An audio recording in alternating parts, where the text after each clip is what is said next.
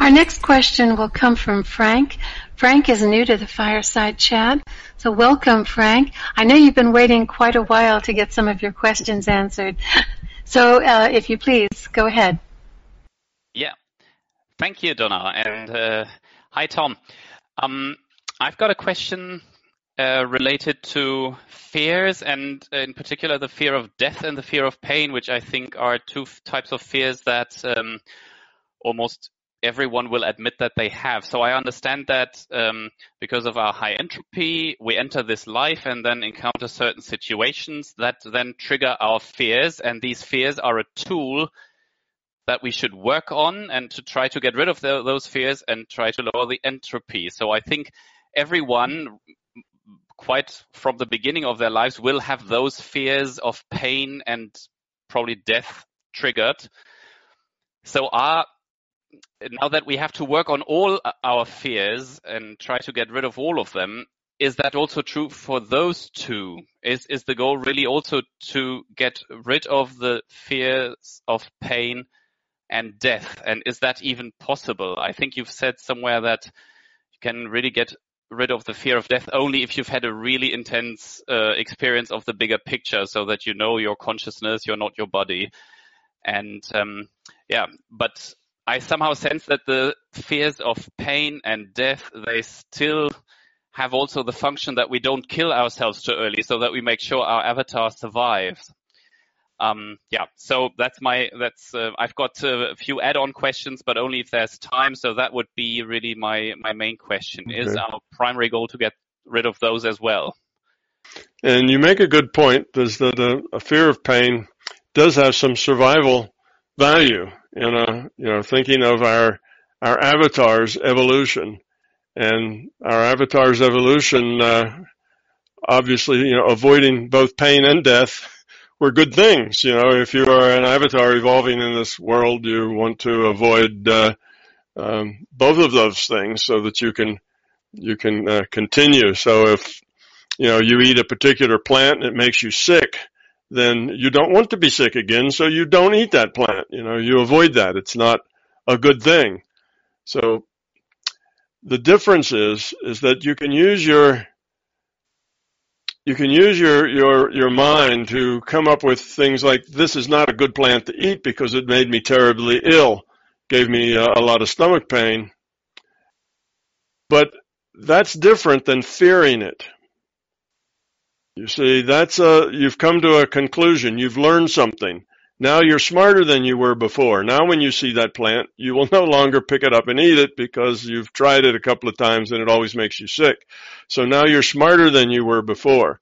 That doesn't necessarily mean that you fear that plant or fear eating that plant. So we have to break into different things.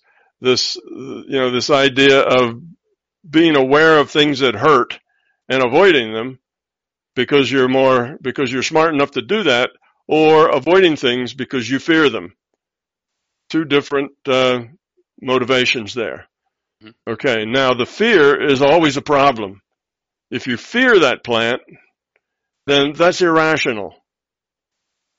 If you fear, the bear that lives in the cave, the fear is irrational and won't help you. It will always be in your way. If you understand that the bear in the cave or the plant are dangerous and you need to take precautions, then that understanding is very helpful and just allows you to act more intelligently when you're in those dangerous situations. So fear is always a problem. If you run into that bear out in the woods and you fear it, you will produce an odor that will make that bear want to come after you because you smell like prey. You smell afraid.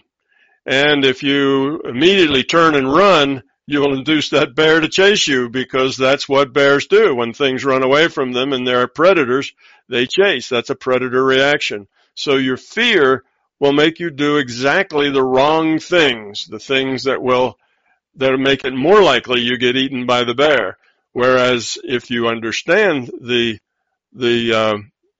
dangers of bears in the woods, then you've probably come prepared. You have your air horn and your pepper spray, and you know whether you should stare at the bear's eyes or look away. You have some idea as to what behavior is going to trigger their aggression or not trigger their aggression. So at least you've optimized your probability of survival by being not afraid, by being able to function, not just be stricken by terror and run, you see, or just frozen in spot and can't move, any of those things. So fear is always a bad idea. Fear doesn't really help preserve you. Fear is always something that is a negative. Now, what about the fear of pain? Now we're really talking about fear, not just being smart to avoid things that might hurt us, but being afraid of things, having fear about them. Well, yes, a lot of people have fear around pain and they have fear around death. I would say death is probably the bigger one. Many times the pain, it's a little hard to separate whether that's just being smart and being more educated or whether that's a fear, But, we'll take the pain one, for instance. Let's say people who don't like going to dentists. Now, I expect that's almost all of us. I don't know anybody that really just can't wait to go to a dentist again, probably very few people who just love going to dentists. But when you go to the dentist, if you are fearful of the pain that you're going to experience, then what you do is sensitize yourself to pain. And every tiny little thing that you feel, you interpret as horrible pain. So the dentist can just kind of touch your teeth and it's painful. And when he has to drill out cavities, it's excruciating. Whereas if you're not fearful, you may not like it, and it is going to be painful, but you just go, well, it's just going to, it'll hurt a little bit, but it's not a big deal. I'll just, I'll get through it. I'll just experience it and it'll be fine. Well, then they can drill your teeth out without any Novocaine, without any painkiller, and it's not all that bad because you're not fearful. You're just accepting what the pain is, and you don't create more pain than's actually there. Reminds me of my daughter, Danielle, who if she would get a splinter, she was so fearful that before I even touched her, she'd begin to scream, as I'd get closer and closer with my tweezers to pull that thing out, and I haven't even touched her yet. She'd start wailing.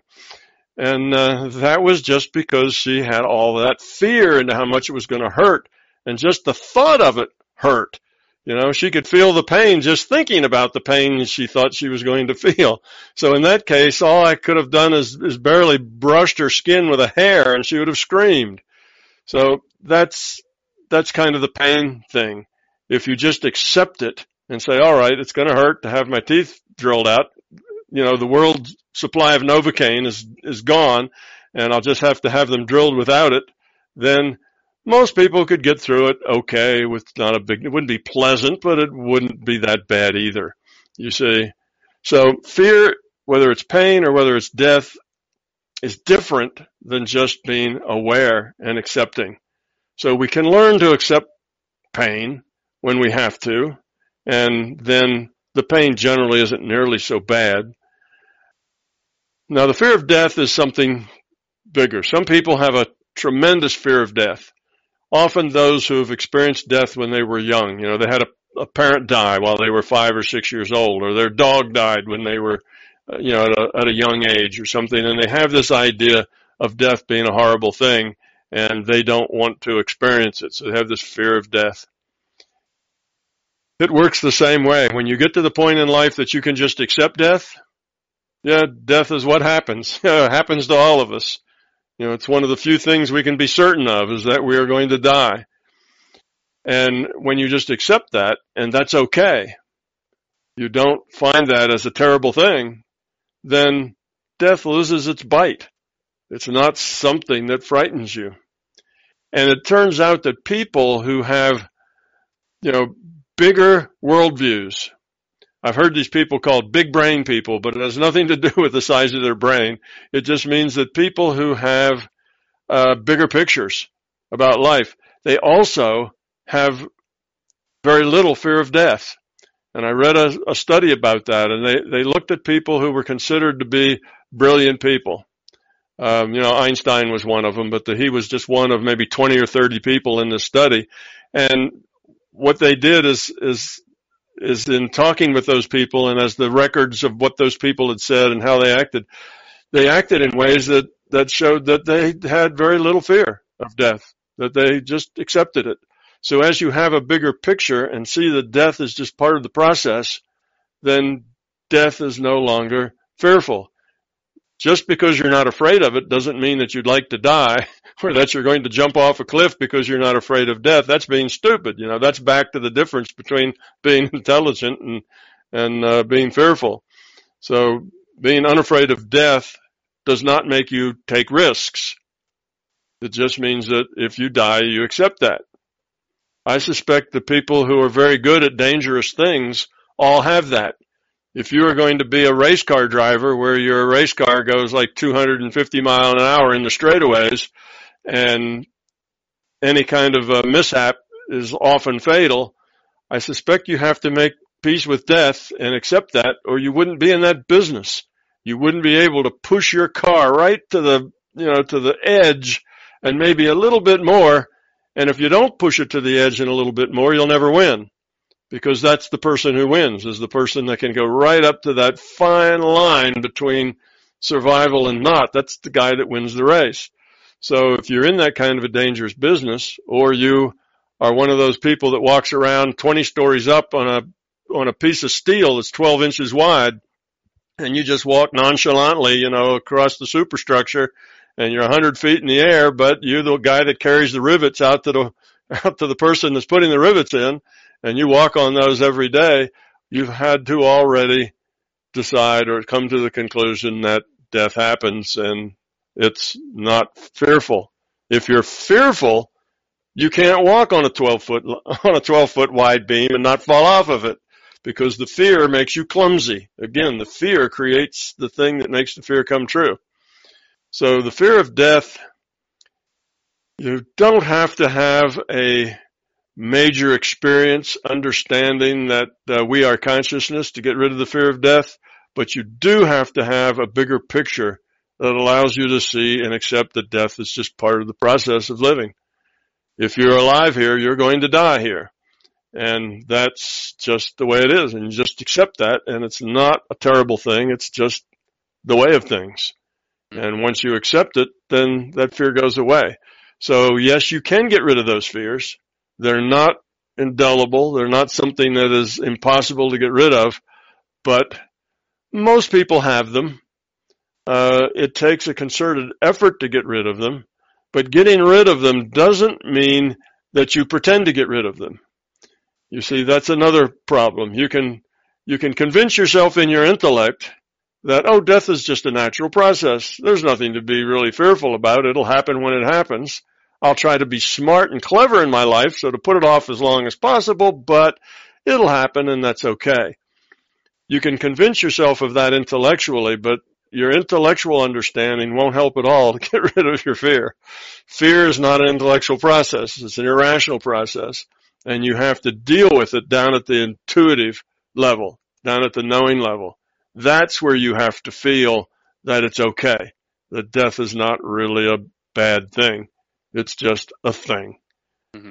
And that's how you get rid of it, down at that level. Usually a big picture that you understand that intuitively is what's required. And so if I may just come quickly back to getting rid of the fear of pain, that's, well, you say you just have to accept it. That's probably for someone who still has all that fear. That's the very difficult part. I mean, understanding that it's bad to have it and that it doesn't make a visit to the dentist nicer.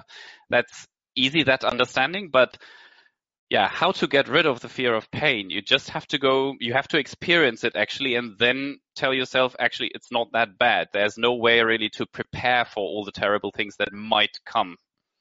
No, you just have to, in general, accept that sometimes things hurt and that the hurt is necessary. By the time you're done, it's going to be much better to have that cavity filled than to let that tooth just rot in your mouth. That is going to be much more painful, having that tooth rot in your mouth, than the alternative, which is to let the dentist drill out the rot and put a filling in it. So when you realize that that is the smart thing to do, then accept it and say the pain is necessary. I need to have the tooth drilled out. The pain is necessary because otherwise it'll be a lot more pain. So you just accept it, and when you accept it, yes, it hurts, but it's not a big deal. We can take a lot of pain if we have to, when we need to. Mm-hmm. As long as we're no, I don't want it. You know, we're in that kind of a frightened of the pain. That's when it hurts 10 times worse.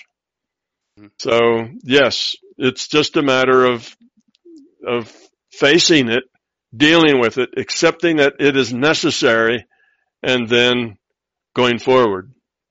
And most of us can do that if it's a down to the wire, life or death thing. You know, we can do that. It's not, like the muskrat, gets his foot caught in a trap. If he thinks that, he'll struggle with it for a while, but when he hears the trapper coming through the woods and he knows that the end is near, he decides that it's better to chew his leg off, and he'll chew his foot off in order to escape, because he can still survive even with one foot. He's not going to survive otherwise. So at that point, when it gets right down to the rock and the hard place, most people will face up and do the thing that will be the optimal, smart thing for them to do. Well, I don't know about most people, but at least some people will be able to do that. Others will not. Others will just sit there and wait for, some end because they can't function because the fear is basically in control. So, yeah, no easy way. You just have to accept it and let it be. And when you do that, you find that it's not as bad as you think.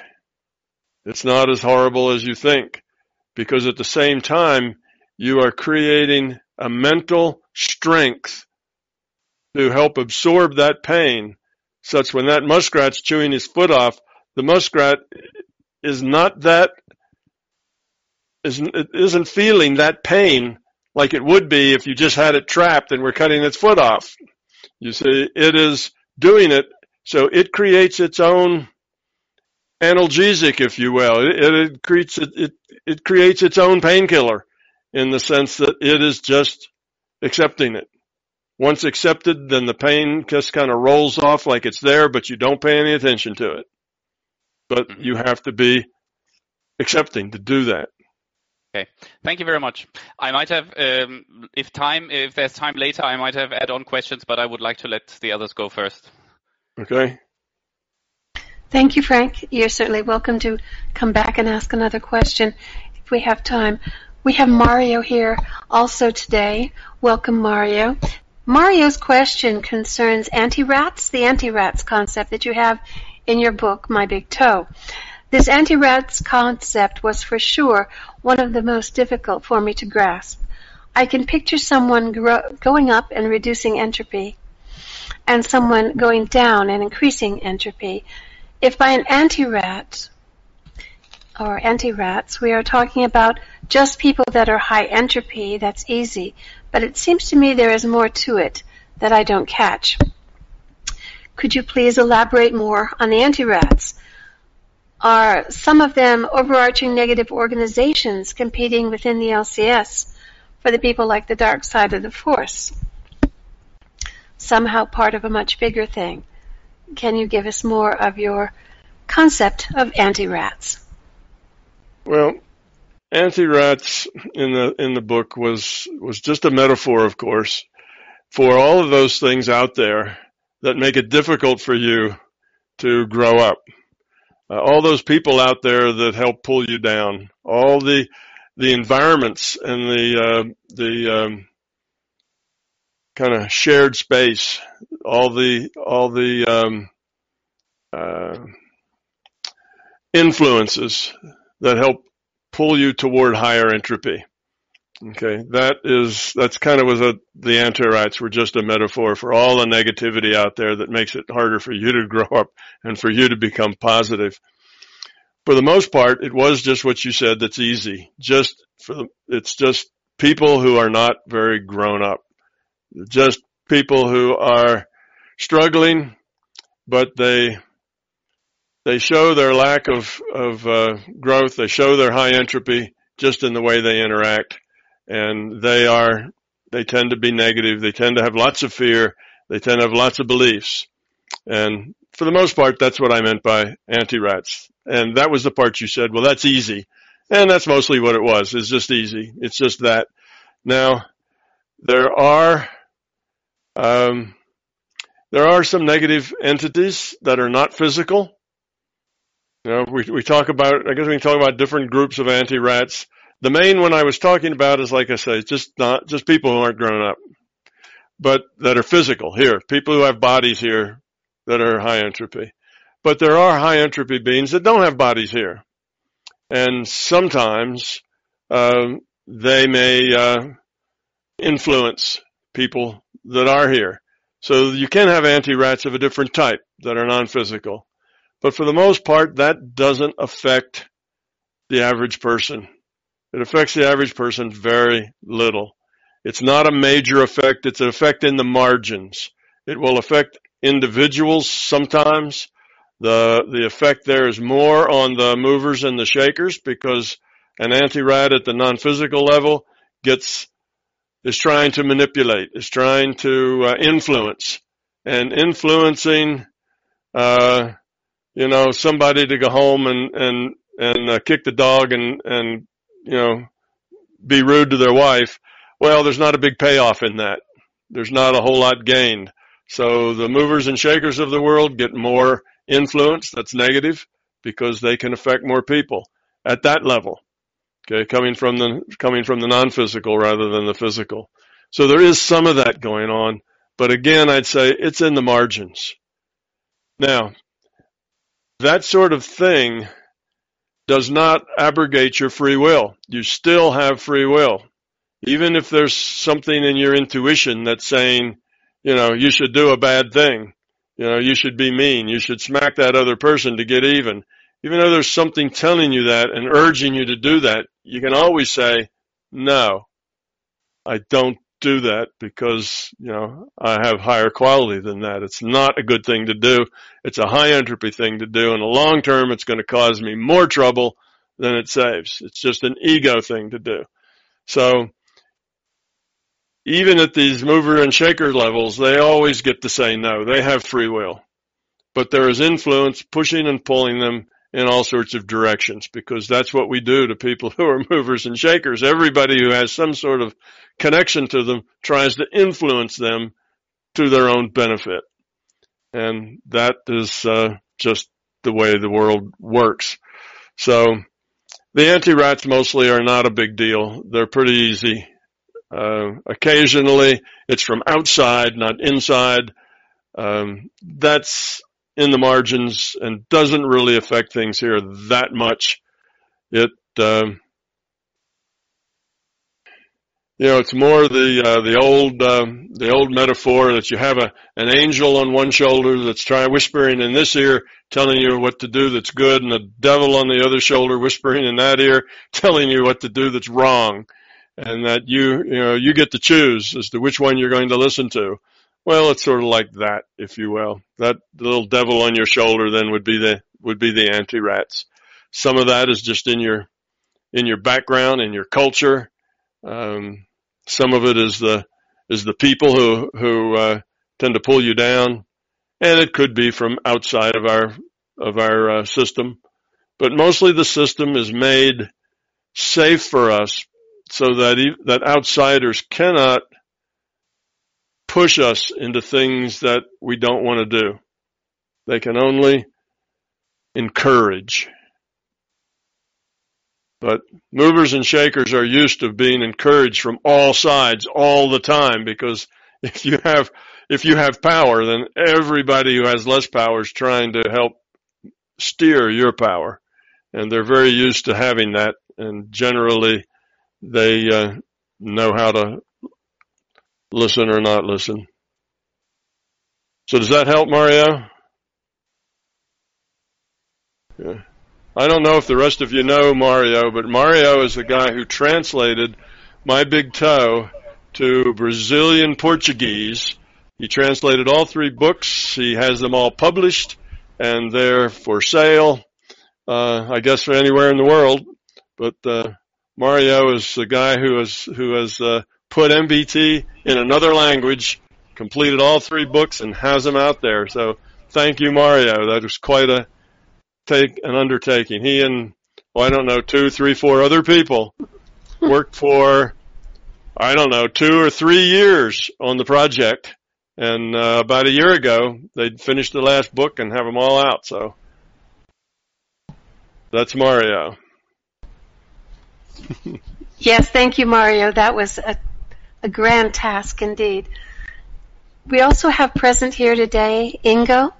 And Ingo, if you would like to go ahead with your question, please do. Yes, thank you, Donna. I will read my question. Hello, Tom, and hello to everybody. Sometimes it's difficult for me to live graceful with uncertainty because I tend to worry that things don't work out well. I know that's likely a fear and ego problem, and I do some self-talk that growing up is about others, that fear doesn't help, and that challenges are good. Currently, for example, I have applied to graduate school, and I hope they will accept me, but this is still uncertain. And my father inherited us a house with some mortgage left, and we hope the bank plays along and let us pay the amount back. I'm not concerned all day long, and I also have in parts a curious view of the future, but I have my moments of concern. Sometimes I also have the feeling I get little signs like, you are thinking too much, don't worry, everything is going to be okay. And usually it all went well, and all that worrying is unnecessary. It would be great to hear your advice about this habit and maybe a little encouragement to keep on the work. I think this is a common habit, and I hope others can also benefit from your response as well. Thank you very much, Tom. Okay. The answer to this will be a bit of an extension from my answer to Frank. And that is, it's often difficult to know whether you're acting out of fear or whether you're acting out of, intelligence, right? It is good to let things unfold as they might. It's good to kind of go with the flow rather than try to struggle against the natural flow of things. But every interaction that you have is unique. Whether it's one of how you're going to pay your mortgage or, whether about your school, whether you get accepted, and if so, what are you going to do? What kind of, how should you prepare yourself for that? What kind of knowledge do you need to take that on? All of these things, you can approach any of them with fear, and you can approach any of them just with knowledge and acceptance. So you need to be aware. You need to be prepared. You need to be able to plan. All these things are just being intelligent, trying to optimize the choices you make to be good choices. Okay, so that's good. There's nothing wrong with having a brain and using it to, not eat berries that made you sick, 3 times in a row, or take your pepper spray and your air horn with you when you walk in the woods during mating season for bears. You should be prepared. You should think about things. But once the thinking turns into worry, once the thinking turns into something that you go over and over and over in your mind, say when you're trying to sleep and you can't sleep because you're thinking things, now you've kind of crossed that line into a fear. A worry is just a gray version of black fear. It's fear light when you worry. So think through the things that you're doing. Make your best choices for success in what you're doing. Having made your best choices, do it. Execute the choice. Now, every so often, you can go back and say, well, let me recheck those choices. Is there anything I missed? Did I get something wrong, or did I forget to think about something? Go back over it again, and if you say, nope, I don't have any real new data, then keep going. If you find that, I see, I didn't expect that changes things, well, then change your plans. So you need to be flexible. You need to be able to think and rethink easily, but you don't need to get twisted up about, am I doing it right? Was that the right thing? Is that the wrong thing? Should I have done that? Should I have done the other thing? Do that once, and then once you've decided what you're doing is the right thing, then just proceed and do it and let the rest go. So when we say go with the flow, doesn't mean that you stop planning and you stop trying to make good choices for your future. It just means you stop worrying. You stop trying to make everything be the way you want it to be. As things work out or don't work out, you can make changes. Change your plans. Things are different. Okay, so you just react to them. You don't react to them with anger. You don't react to them with being upset. So let's say you take your tests and you fail your tests and you don't get in. Well, now you just accept that and you say, well, I didn't make it that time. Where did I go wrong? What was my weak point? What part of the test was I not so good at? And what parts were I good at? And if you can figure that out, then you go relearn that parts and you go take your test again. And okay, you just do it. You don't have to be angry with yourself. You see, that's just ego and fear. You don't have to be upset. You don't have to call yourself stupid or do any of those things. You just say, well, that happened. Now here's my choices now. I can let that go and not go that route, or I can study it and take it again, or, I can study it differently. So you see what I mean? It's just going through your life, making choices, changing your plans, dealing with things the best you can, and moving forward without the anger, without the recrimination, without the worry. Just, it's your life and it's unfolding. It'll unfold someplace, and wherever it goes, it's going to be good. Whether you pass that test and go on to become whatever it is that will enable you to become, or whether you change now and do something totally different, it's all a challenge. It's all good, and it can all lead you to a good place. So it's not like you're going to make a mistake and it's going to ruin the rest of your life. You're going to make a mistake, perhaps, and it means you're going to make a change, but life goes on and it's always good. It's always positive.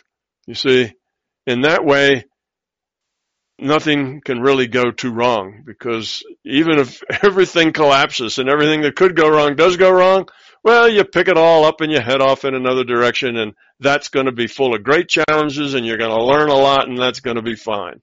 So it's that sort of attitude. Always have a positive attitude toward whatever it is you're doing.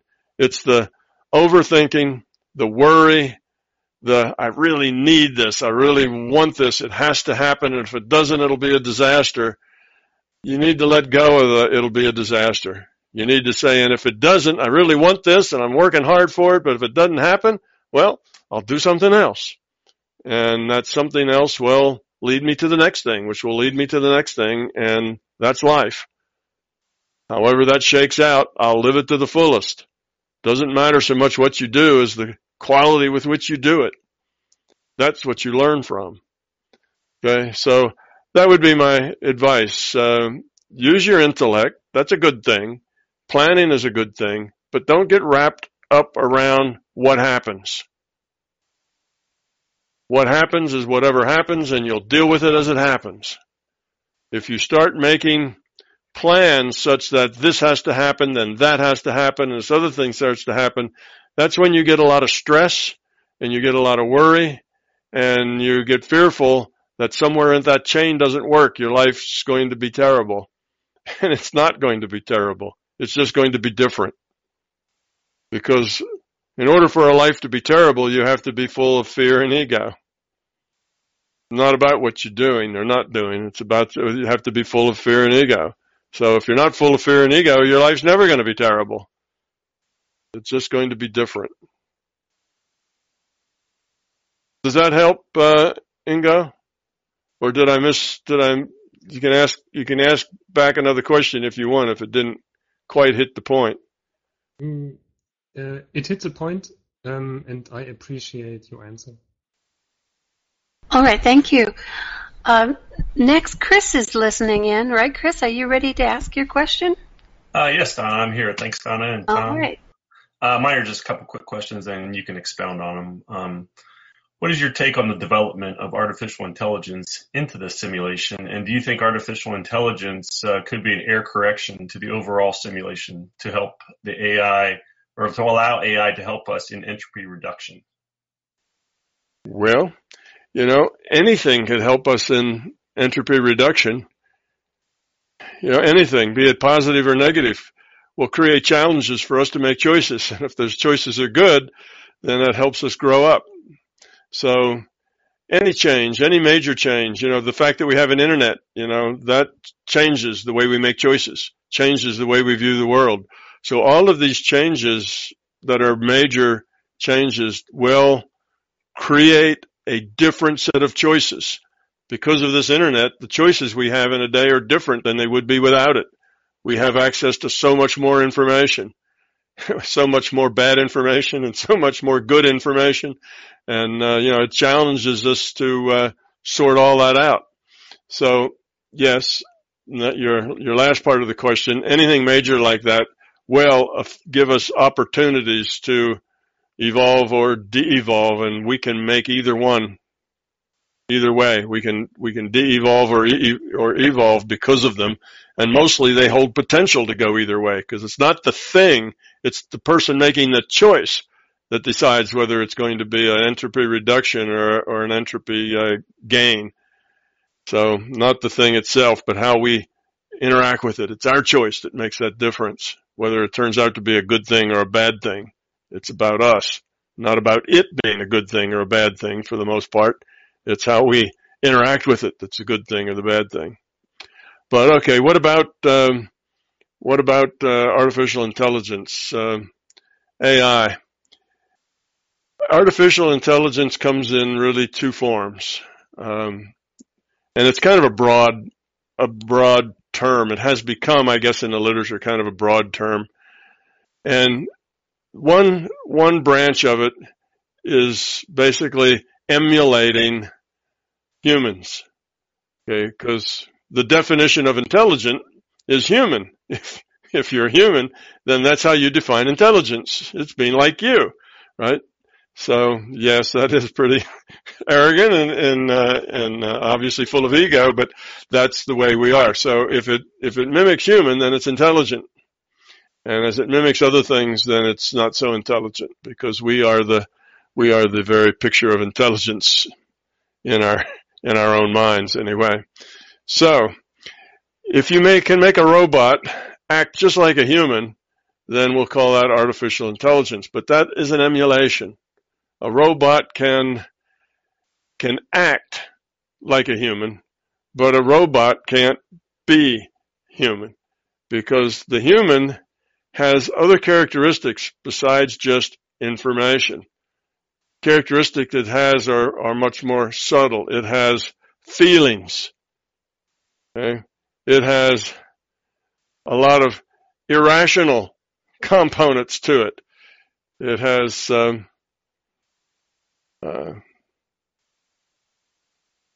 has more than just an intellect. Okay? So it has intuition. And these things are not things that you compute. These things are things that come with being conscious. So an emulation can be a very, very good emulation. It can be so good that we couldn't tell it from what it's emulating.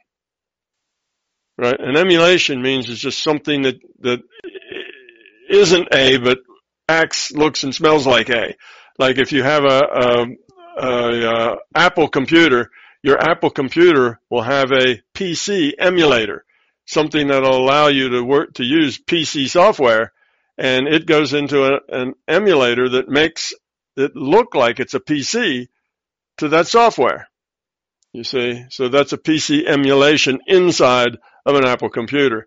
Well, let's say you had a robot, and that robot had a lot of sensors that it could see and smell and hear and feel. It had lots of very sensitive sensors. Maybe they were more sensitive than our own biological sensors, and it could see, smell, hear, and taste much more sensitive than we could. So it could smell things we couldn't, hear things we couldn't. Well, maybe that would be better than human in the sense of its ability to do those senses, but how would you program its intuition? How would you program its feelings? So you could take that robot, and the robot could pick a rose and sniff the rose and tell you what species it was of rose and give you its Latin name, because all of that would be contained in a database, and the nose sensor would be able to sense that particular chemical that was unique to that particular species of rose, look it up on a database and say, make the match. Here's what my sensor said. That matches with this. That's a such and such species of rose. So it would make you think that this thing was human, but it's just an emulation. It's not conscious. It just is very quick at going through data. Okay, now, on the other hand, if you have consciousness, you have another level of processing going on that is not emulated with algorithms, and that is the intuitive and the feeling aspect, the emotional aspect. That robot who smells that rose doesn't particularly have an emotional connection to that rose. Now, it may go through its database and say, well, where have I smelled this before? Oh, yes, I smelled this at such and such a time, and that was a sad time, so I should act sad now and put the sad look on my face. But you see, it wouldn't feel sad. It's only an intellect. That being level doesn't exist. It's data, it's information. That's an algorithmic approach. All right. Now, if we go to more subtle things that aren't just algorithmic and data, they're things that have uncertainty in them. They're things that they make choices without having any data to make that choice. They make choices on hunches, or they make choices maybe if it's just by random. Those sorts of things, okay, have the ability to have free will. So it still could be a computer program, but the computer program's not just algorithmic. It's now, say, neural networks that program themselves in ways that the programmer doesn't do.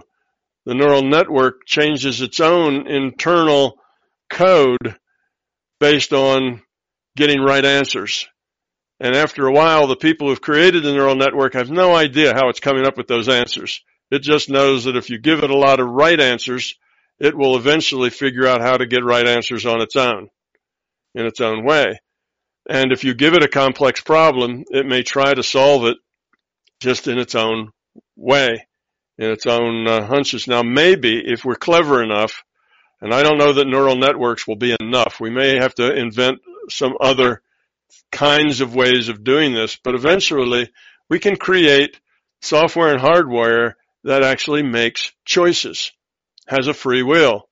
And in which case, if it has free will and makes free will choices, some IUOC will log on and begin to play it. And when an IUOC logs on and begins to play it, that computer becomes its avatar. And it makes all the choices, and that computer is conscious. And it's got a conscious component.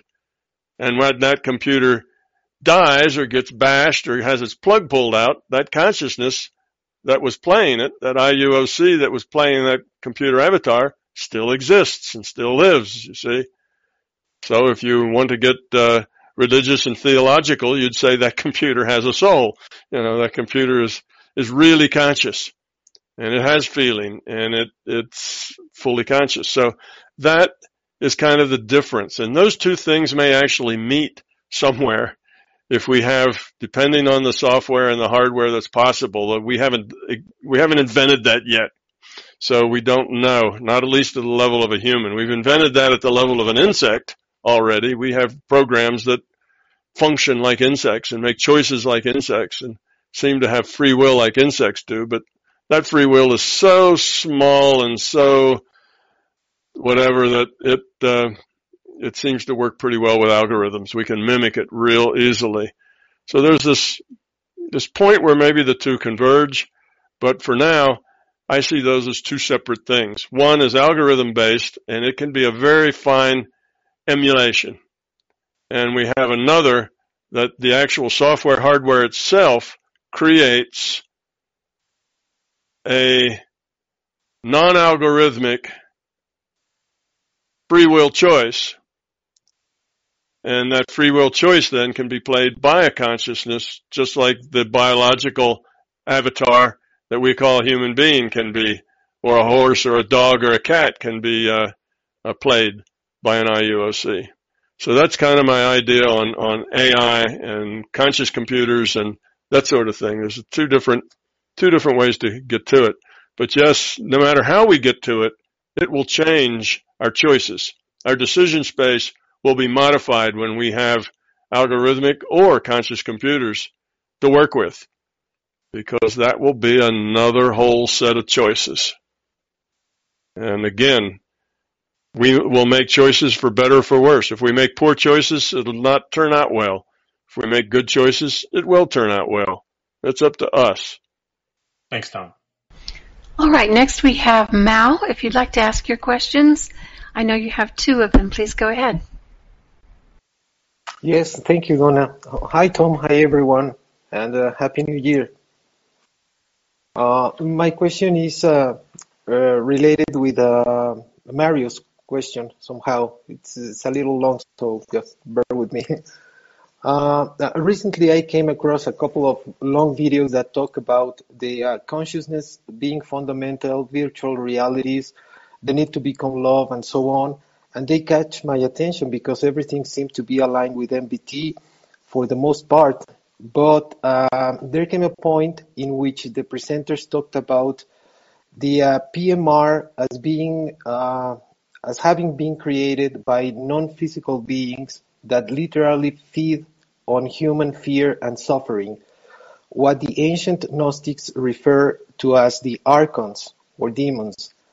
Allegedly, these beings are more like machines without free will or creativity, but their programmed code is very efficient. They set the circumstances in PMR so that we are always pushed to a state of fear. Being so efficient, they are indeed in control of the fundamental circumstances of our PMR. They also operate through physical avatars and occupy positions of power in governments, financial institutions, and other criminal activities. The presenters said that due to the lack of creativity and love, our PMR is created by them, and it's really a bad copy of a much harmonious or other much harmonious PMRs. Our kind of PMR is also known as the Lucifer experiment. Apparently, this experiment appears every so often within consciousness and is rooted in the sense of separation and antagonism.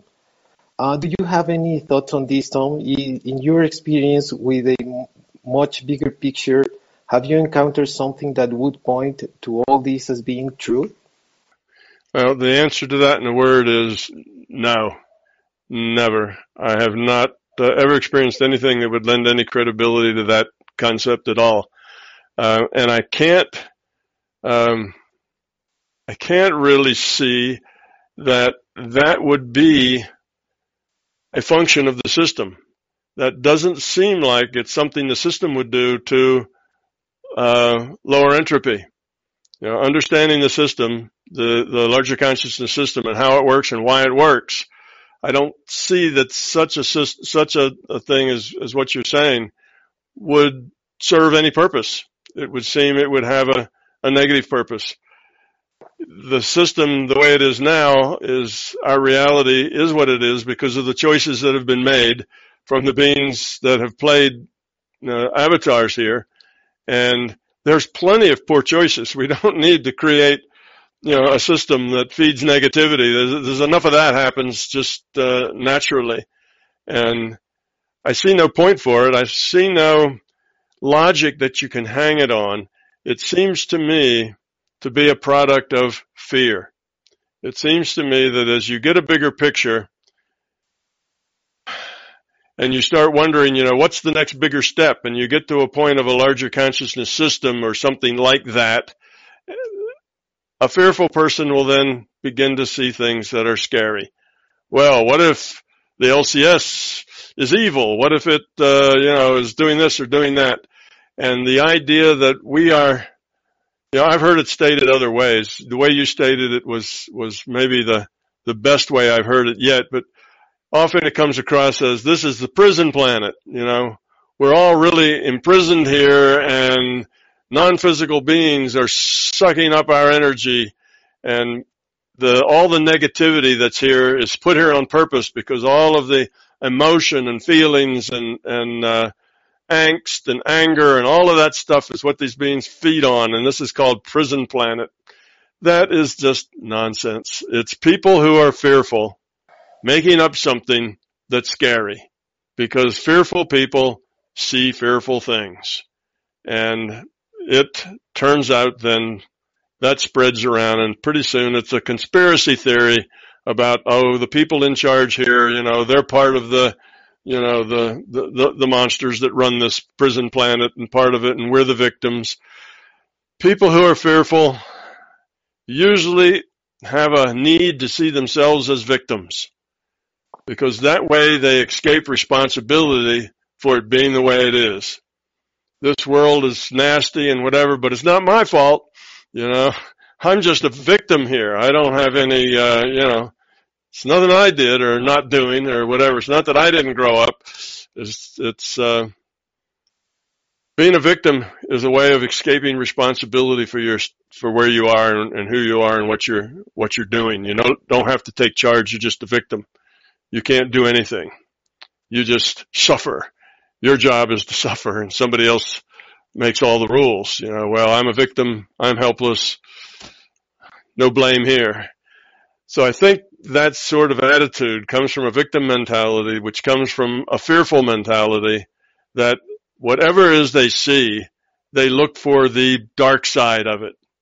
Show them anything, and they will see the dark side of it, because they're fearful, and the dark side is the side that lets them be not responsible. They're victims. Okay? They're not responsible for the fact that this world is a nasty place and that it's full of fear, it's full of greed, it's full of anger, it's full of people trying to manipulate and take other people's stuff. It's not their fault. They're just an innocent victim. Whereas if you're not a victim, then you have to realize that you're either part of the problem or part of the solution.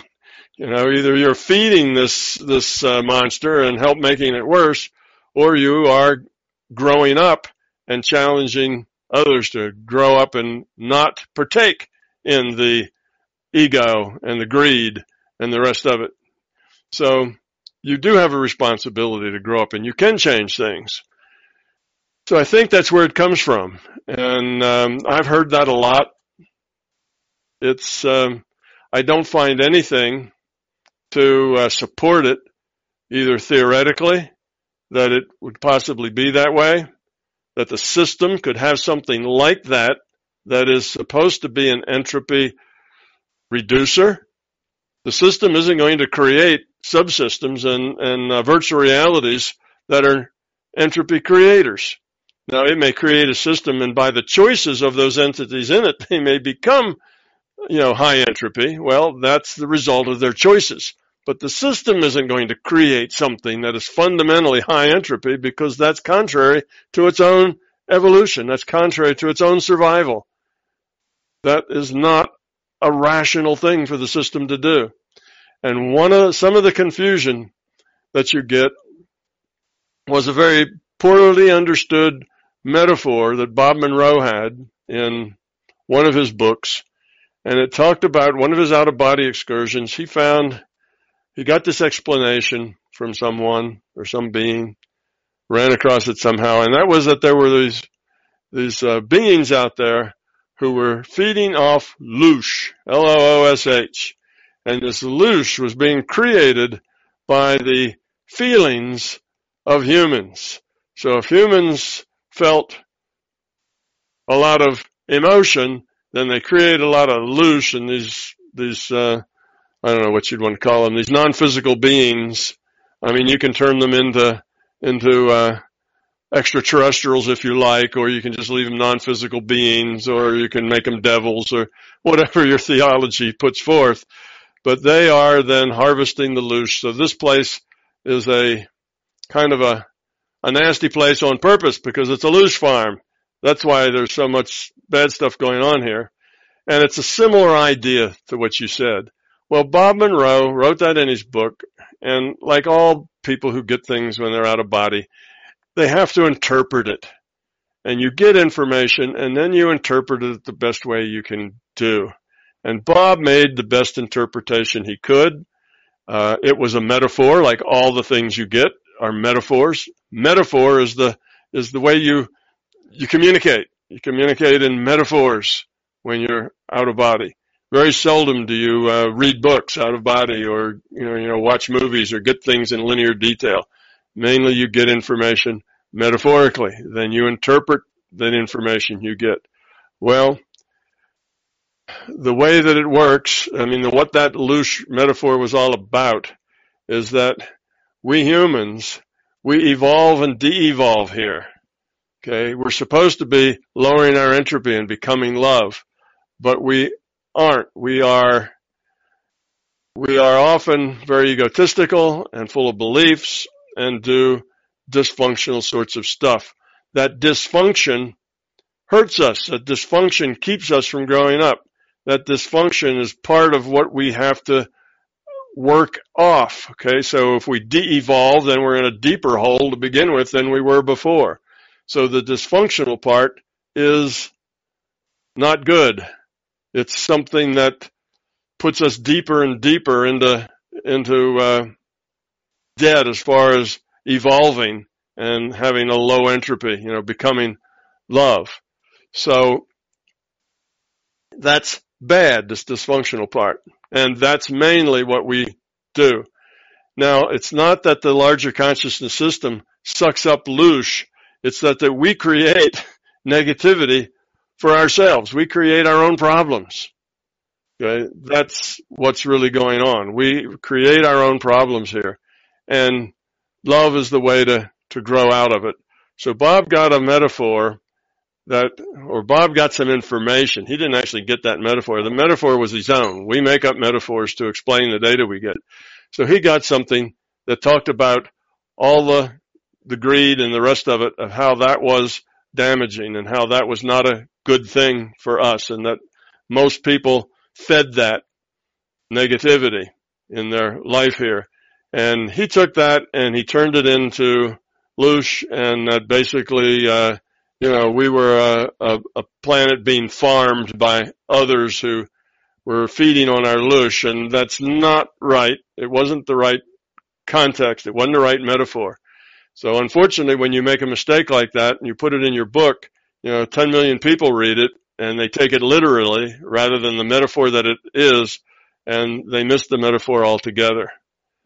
That the negativity here is not good, which was the metaphor that Bob had. So no, I have no experience that says any of that's true.